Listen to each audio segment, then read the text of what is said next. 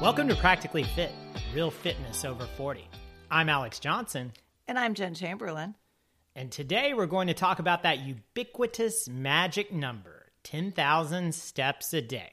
Oh, yeah. And Jen, we thought this was another timely topic heading into the holidays. Many of you may be gifting or receiving a gift of a wearable fitness tracker like a smartwatch or a Fitbit or any of the other numerous knockoffs out there on the market. I mean, Jen, what's your wearable of choice? I just wear a humble Fitbit, actually. I actually just recently upgraded to a Charge 5 Fitbit. You don't want the Charge 4. You have to No. Charge 4 is crap. No, I had the Charge 3 and it kind of was crap, honestly, because the screen was almost impossible to read in daylight. Which, I mean, that's kind of one of the main uses of a smartwatch is reading it while you're outdoors exercising. That would seem to be important. Yeah, it was really important. So I upgraded for that reason. I thought about getting something more expensive, but I find that, it does what I need it to do and not too much, which I can easily get overwhelmed with data. So it's just enough. All right. Well, I wear a Garmin Venu. I guess it's Garmin Venu 2. So it's good for all-around activity tracking. I really like it. It has a very colorful screen, so I don't have any problems seeing it when I'm outside doing a run or a ride or anything like that. So, not that we're recommending. You love data too, more than I do. So yeah, and not that I'm recommending the product or anything, but same. It's fine. It's good. Yeah, some of the other Garmin's have like even more features. Like my wife's watch is always doing this coaching stuff, and this one doesn't do that. So I like it's kind of in the middle in terms of features, which I like. So nice. Anyway, so there's wearable chat, but that's really important. That's an important part of this episode because we're going to talk about this 10,000 steps number that you see marketed everywhere. So where does this number come from? Is it reachable for most people? Is it actually the right number? What are the benefits of taking 10,000 steps? And also, what does all this step tracking do to your psyche? Jen and I have been investigating, and I got to say, there is a lot of research out there on this topic, and a lot of it is very recent. So we looked at a ton of studies. Buckle up. This may be the most scientific fun we've had on an episode. And this really makes sense. Wearables are exploding in popularity in the past several years. People are tracking every step, every breath, and there is an increase in research around the topic. I mean, just to give you an idea of the size of this wearables market, I looked up some data, and this comes from a company called Research and Markets. Super exciting company name. Yes. But they put out a press release, so there you go. The market size for wearables in 2021 was $49.3 billion. So that was last year. So I haven't found a number for this year, but they were forecasting moving forward that this market would reach $110.8 billion by 2027. So wow. People are embracing this technology, which includes health trackers. Jen, we're not the only ones wearing these devices. I would guess a lot of our listeners are as well. Absolutely. That's right. So fitness trackers are absolutely ubiquitous. As it turns out, according to multiple sources that we found, the 10,000 steps number actually dates back to an early fitness tracking device in Japan in the 1960s. So Fitbit is clearly not the first company to push this 10,000 steps goal, right? Wow, all the way back to the 1960s. Yeah, that really surprised me. And you guessed it. It started with a marketing campaign, of course, right? And it was right before the 1964 Tokyo Olympic Games. Brilliant, tie-in there, I would say. So a company called Yamasa was marketing a pedometer called Manpo K, man meaning 10,000, Po meaning steps, and K meaning meter. It was hugely successful, and the number just seems to have stuck. So as David Bassett from the University of Tennessee told the UK Guardian newspaper, they, Yamasa, just felt that was a number that was indicative of an active lifestyle and should be healthy. So 10,000 steps just sounded good then and wasn't based on any science. Yeah, wow. This goes back to kind of what we've talked about previously with toxic fitness culture and how everything can be traced back to marketing, right? Everything. Like these new marketing tactics we see now aren't so new. And this one dates all the way back to a pedometer in 1964. Wow. Yeah, so I'd always wondered about that number myself personally. And you and I were talking about this last week in the lead up to the episode in the context of our own lives.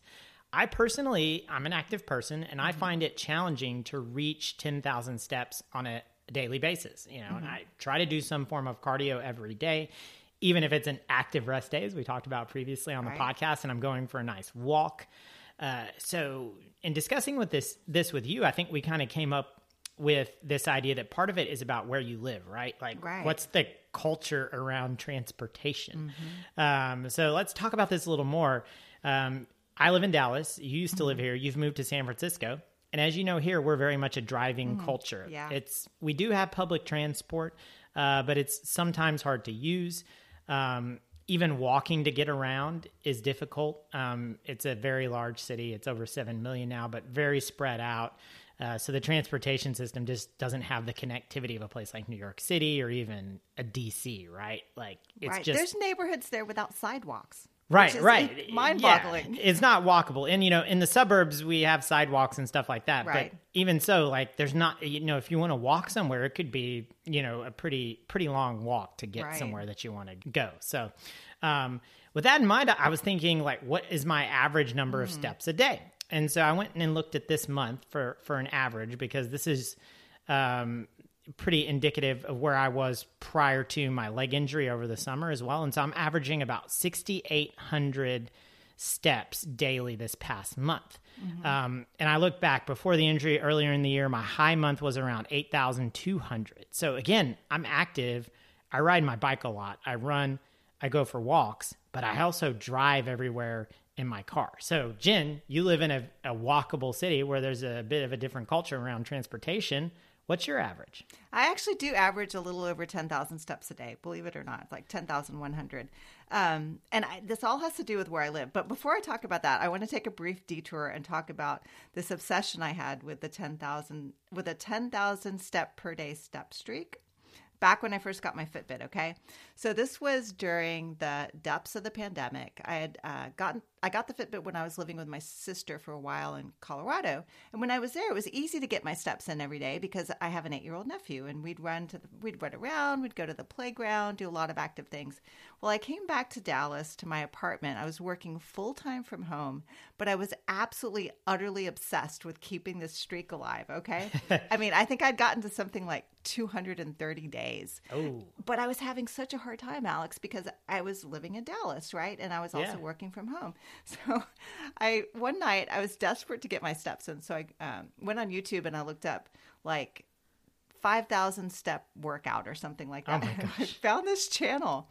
This guy named Rick Bullard, Get Fit with Rick is his channel. And he exclusively does these workouts on YouTube that are a specific number of steps, anywhere from like 2,500 to 7,500.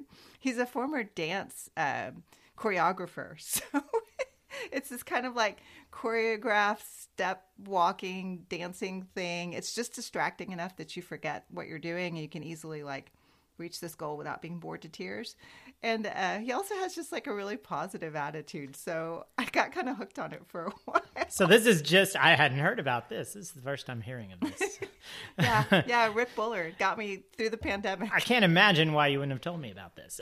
Or anyone. Because it was a little embarrassing, maybe? Yeah. No, that's it. So people are just doing these workouts to get 10,000 steps. Well, wow. That's a very niche area of fitness. Congrats to Rick for figuring that out. Yeah. But kind of going back to the point here, you're barely making 10,000 steps in a city where you pretty much walk every day. It's rare for you to get in your car unless you're going out of the general San Francisco vicinity, like to Oakland or something, right? And even then you might ride transport. So, oh yeah, absolutely. Yeah. I take my car out maybe 2 or 3 times a week max. So I walk everywhere. I use public transit. In many ways, San Francisco is much more like a European city. People walk a lot. We have a really excellent public transit system. I think people here like to complain about it, but compared to Dallas, it's world class.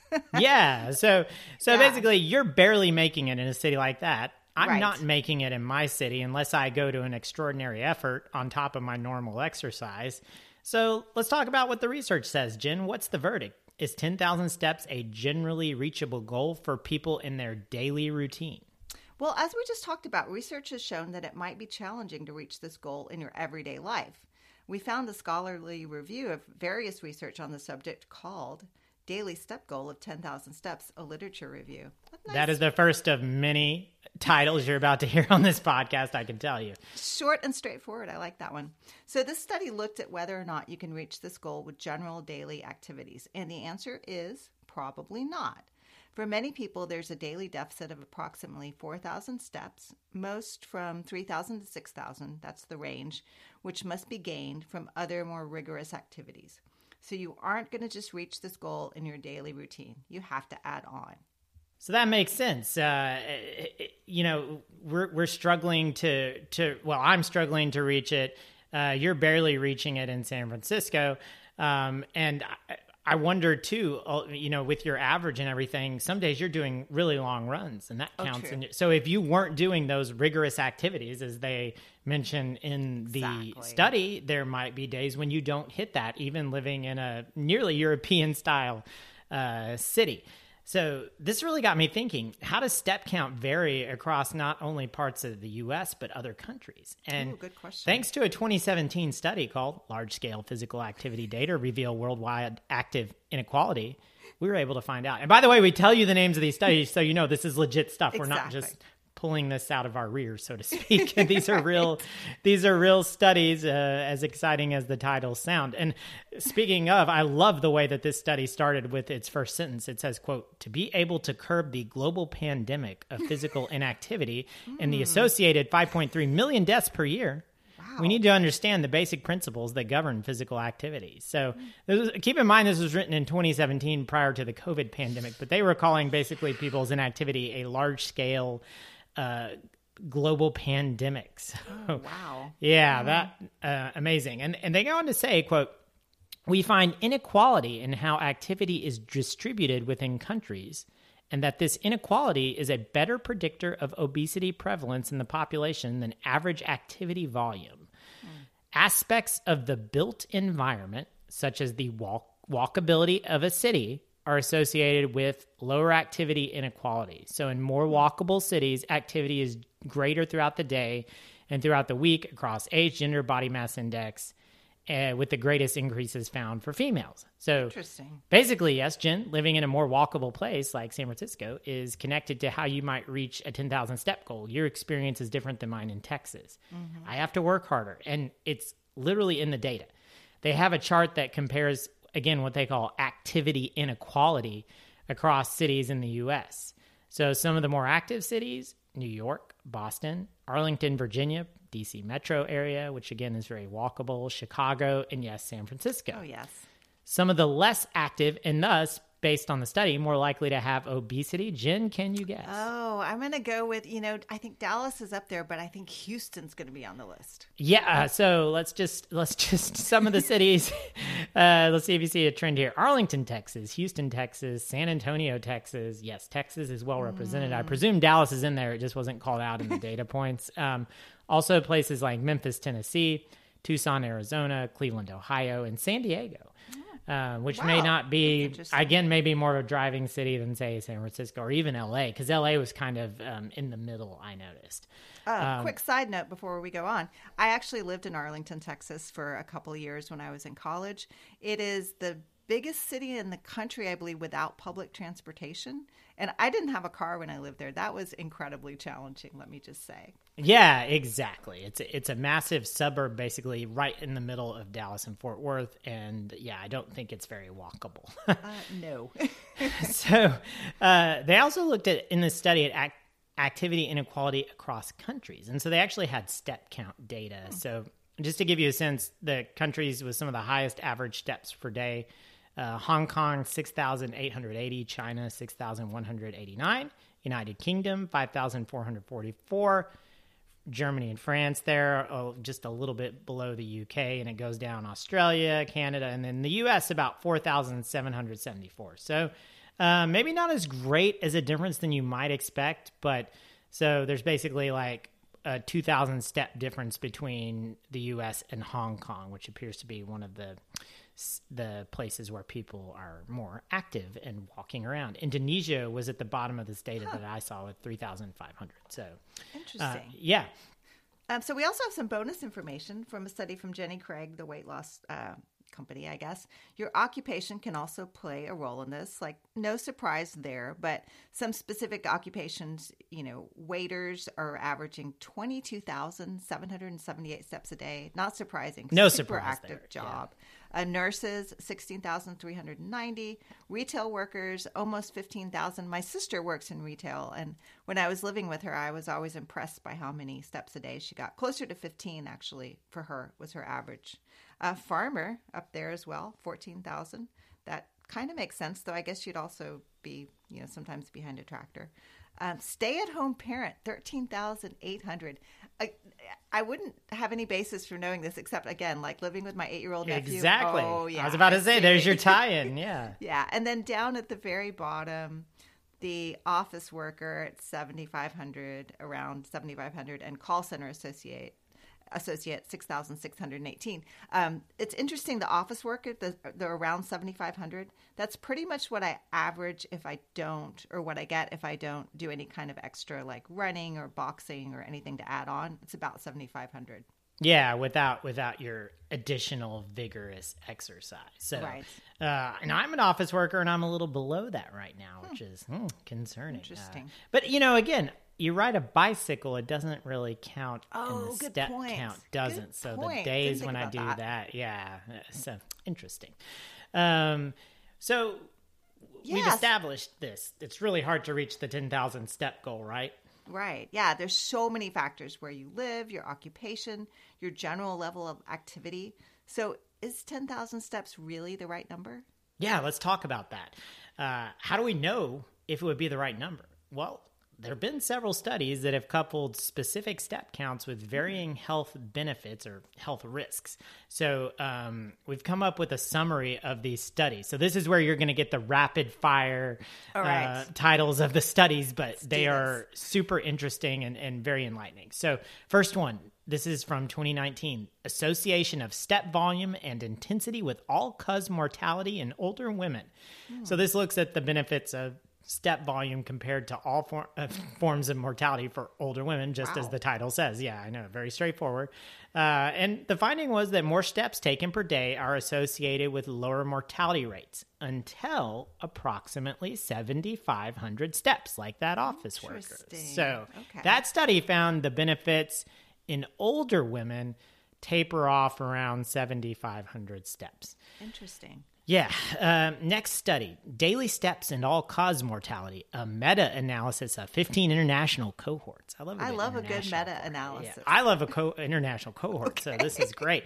This is from 2022, so you'll notice a lot of the next 4 studies are very recent.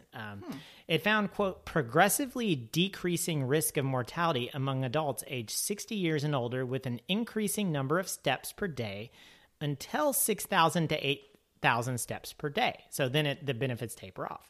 And among adults younger than 60 years, until 8,000 to 10,000 steps per day. Our findings suggest mortality benefits, particularly for older adults, can be seen at levels less than the popular reference of 10,000 steps per day. So those two kind of look at, with those older cohorts, maybe you don't need 10,000, maybe 7,500, 8,000, not so bad. Good for your health. Yeah. Next one, prospective associations of daily step counts with intensity with cancer and cardiovascular disease incidence and mortality and all-cause mortality. I'm interested in this one because I see cardiovascular disease, right? And I have high blood pressure. So 2022 study of 78,500 individuals suggests that up to 10,000 steps per day may be associated with a lower risk of mortality in cancer and cardiovascular disease incidence. It also noted that if you perform your steps at a higher cadence, aka you walk faster or run, I suppose, that could be associated with additional risk reduction. So good news there for runners or for people who like to walk fast. 2 more.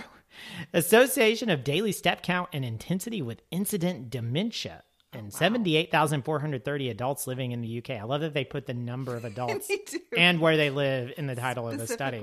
But it's a big sample size. So this is from 2022. It found accruing more steps per day was associated with steady declines in dementia incidence risk. Wow. Up to 9,800 steps per day, beyond which the benefits upturned, aka they, again, abated. So it also noted, like, kind of, if you wanted like the 50%, if you want to do this 50%, like you want to do it halfway, the maximal observed benefit was 3,800 steps per day. And so, you want to go halfway, at least 3,800. And steps at higher intensity or cadence were associated with lower incidence risk of dementia. So again, walking faster or running a little bit may be good for dementia. And then finally, association of step counts over time with the risk of chronic disease in the All of Us Research Program 2022 study. So it found a daily number of steps above 8,200 help protect from obesity, sleep apnea, acid reflux disease, which, again, I don't like acid reflux, so I need to do at least 8,200 steps a day, and major depressive disorder. It also said no further risk reduction was seen above 8,000 to 9,000 steps for hypertension and diabetes. So that's a lot of recent studies with a lot of step counts. Jen, what do you see as takeaways here? Wow. So, it seems like from all these studies, anywhere between 7,500 to 10,000 steps can be beneficial for your health. But based on this research, 10,000 is not a magic number. And if you're doing 7,500 to 8,000 steps, you're doing pretty well compared to the rest of the world. That gives me some comfort. Maybe I can let go of this 10,000 step streak at some point. You don't need your buddy Rick on YouTube all the time. Oh, man, I don't. Well, and, kind of a couple of additional takeaways. I mean, one, that there may be some variation when it comes to age. So maybe as you get over, say, 60, you can reduce it a little bit and still see some really good benefits, because there are a couple of them that looked at older cohorts, right? Right. So that's kind of an important variation here. And, so again, 10,000 may not be a magic number. It doesn't seem to be bad. Like, it's not a bad thing if you're doing it, but it seems like you can get the same benefit, like you said, anywhere between 7,500 to 10,000. I also wonder about, if it matters what you're doing for your steps. We talked about the higher cadence thing. And so some of the studies kind of go into that, mentioning higher cadence. But like, what's the difference between, say, running for 5,000 steps versus walking for 10,000? I think you know what that means. What's that? More research is needed, which is the researcher's favorite conclusion, right? So that's right. More research needed. And again, most of these were done published in the past year. So very recent research, and very fascinating. That's fascinating. It really speaks to what we talked about at the beginning of the podcast, which is the rise and increase in tracking in general. I think we'll probably start seeing more studies on like sleep tracking and all the other things that these fitness trackers are tracking. So, speaking of the research, there's also been research done on the impact of all of this health tracking put together, right? So in terms of both motivation and mental health. Have you read anything about that? Yes, I have, Jen. And in fact, I wrote about this in our Practically Fit newsletter back on August 28th, which was before we started the podcast. So yes, shameless plug. It's a shameless plug. And by the way, that newsletter did touch on like some of the different measures. There have been studies on sleep tracking, for example. So if you go back and find that on practically.fit, there are a few studies on that already and how accurate these trackers are. That was really the question I was trying to answer, because I do get sometimes a bit obsessed with the sleep data, and I wondered, like, how accurate is this? My Garmin has this thing called a body battery, and sometimes it's like the body battery is really low, but how do I actually feel, right? Like, I feel okay. It doesn't seem like it should be 20. So that sounds so ominous. I have a similar one. It's called like readiness indicator or something like the that. Lowest I've seen it was 4 after the it was after the flight to England over the summer, and I didn't sleep at all, and I was miserable. Wow. Yeah, so that's the lowest I've ever seen it. But in writing this piece on trackers and just how accurate they are, I discovered that some mental health professionals are worried about how health trackers can impact some of their clients who have anxiety. For example, if you're anxious about your health, and I know you and I have both been there, looking at your heart rate all the time might make you more anxious. So you can see how that could be a problem. There's also concern about demotivation associated with fitness trackers. If you go out and find that article I wrote on August 28th, there's a nutritional therapist from a Washington Post article quoting her client as saying, quote, "If I can't get to 10,000 steps, what's the point in even trying?" Yeah, and it's not just mental health professionals that are noting these trends. There's been recent research studies done on the impact of trackers on motivation, for example. A recent article called "The Hidden Cost of Personal Quantification" in the Journal of Consumer Research found that measuring activities can detract from your intrinsic motivation, which that was another topic you wrote about very recently for Practically Fit. Yeah, good plug there. Yes. So a quote from this article: "By drawing attention to output, measurement can make enjoyable activities feel more like work, which reduces their enjoyment. As a result, measurement can decrease continued engagement in the activity and subjective well-being." And so this, actually, I've read some similar articles about running specifically, that when you're just, completely tuned into your pace and your splits, it really can take away from the intrinsic enjoyment in running and eventually demotivate you to where you don't really feel like getting out there. So, so there's been some, kind of a push to go technology free occasionally, and I've found that to be very refreshing. And not all the time, but occasionally just to run by feel. Yeah, and I think this is a really interesting concept. I wanted to dig in a little bit on it here. I know recently I've been doing this run streak, and it's pretty straightforward. It's the Runner's World run streak. You start on Thanksgiving Day and you go all the way through New Year's Day, so it's a pretty long streak. Right. And you only have to run a mile every day, which is like, a mile is nothing. But actually, there's some days where it feels like work, because you're just like, I got to keep this streak going. You're not really internally motivating yourself. It's this external motivation of the streak. So I think this is a pretty fascinating concept. And I felt this from time to time in my own training when I feel like I'm just trying to do something to hit a goal. Yeah, and that's exactly what I was feeling like when I was doing these 10,000 steps during the pandemic. It just felt like a slog, like on top of everything else that was stressing me out. Here at 9 o'clock at night, I have to get my, 7,500 steps in or whatever. So, it's not just us. There's some evidence that all this fitness tracking could actually make you enjoy exercise less. Just one more study, because you can never have enough research. This is the last one we promise. The last one we promise, yes. Another study from 2017 looked at 13 to 14-year-olds using wearables in the UK and found something similar. The kids were demotivated after about 8 weeks. Based on the qualitative findings in the study, that is, interviewing them, they found that there was a short-term boost in motivation through feelings of competition and guilt, which obviously fades over time, which is really interesting. My 8-year-old nephew has a fitness tracker, too. I don't know if he's still motivated. I'll have to ask him next time we talk. Yeah, I'll have to ask my son. He has a Apple Watch as well. But it makes total sense.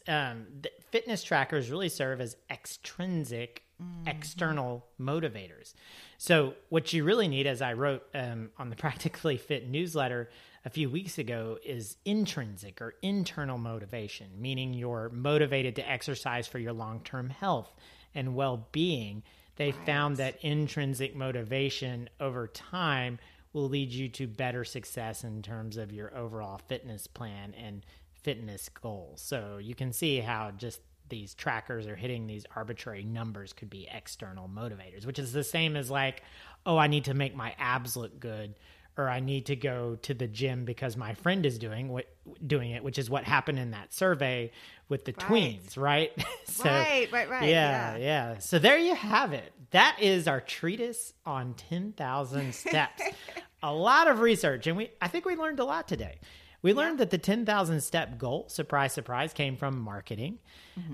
And we learned that it's really hard for a lot of people to get to 10,000 steps on a daily basis, going about their normal routine. And that maybe it's more of a range. Maybe you should really be shooting from anywhere to 7,500 to 10,000 if you want a goal based on the research.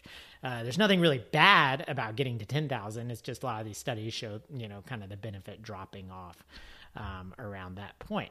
But also we learned there can be a cost to all this fitness tracking when it comes to your motivation and mental health. So like anything, it seems to be about moderation. Steps can be a great data point, but they shouldn't be your only motivator in terms of exercise. Absolutely. I think we probably have about 10,000 words on 10,000 steps today. What do you think, Alex? Definitely. It was a long one. But very worthwhile. So join us next week when we're going to talk about the perfect topic heading into 2023 and a little more fun and less, well, we'll do some research on this one too, but we're going to talk about New Year's resolutions. Do they work? Will you follow through with them? Alex, I know you're looking forward to this one. Yeah. So, I mean, I'll just... Spoiler alert, I'm not a big fan of New Year's resolutions or, New Year, New You, or, got to get to my gym, got to get my gym membership going in the new year. So we'll talk about all of that next week on the podcast, including some data I pulled out for the newsletter this week, which is really enlightening when it comes to gym memberships and working out at home. There's a big debate about that. So we're going to talk about New Year's resolutions, and I'm excited to share some hot takes. Absolutely. And don't forget to sign up for the newsletter. I think we plugged it sufficiently today. It's at practically.fit, where you can read about all kinds of great fitness-related topics for people over 40, like fitness trackers and intrinsic motivations. There were lots of tie-ins that we've written about in terms of today's podcast, which I wasn't necessarily expecting, so that was really cool. So until next week, remember, fitness is for everybody.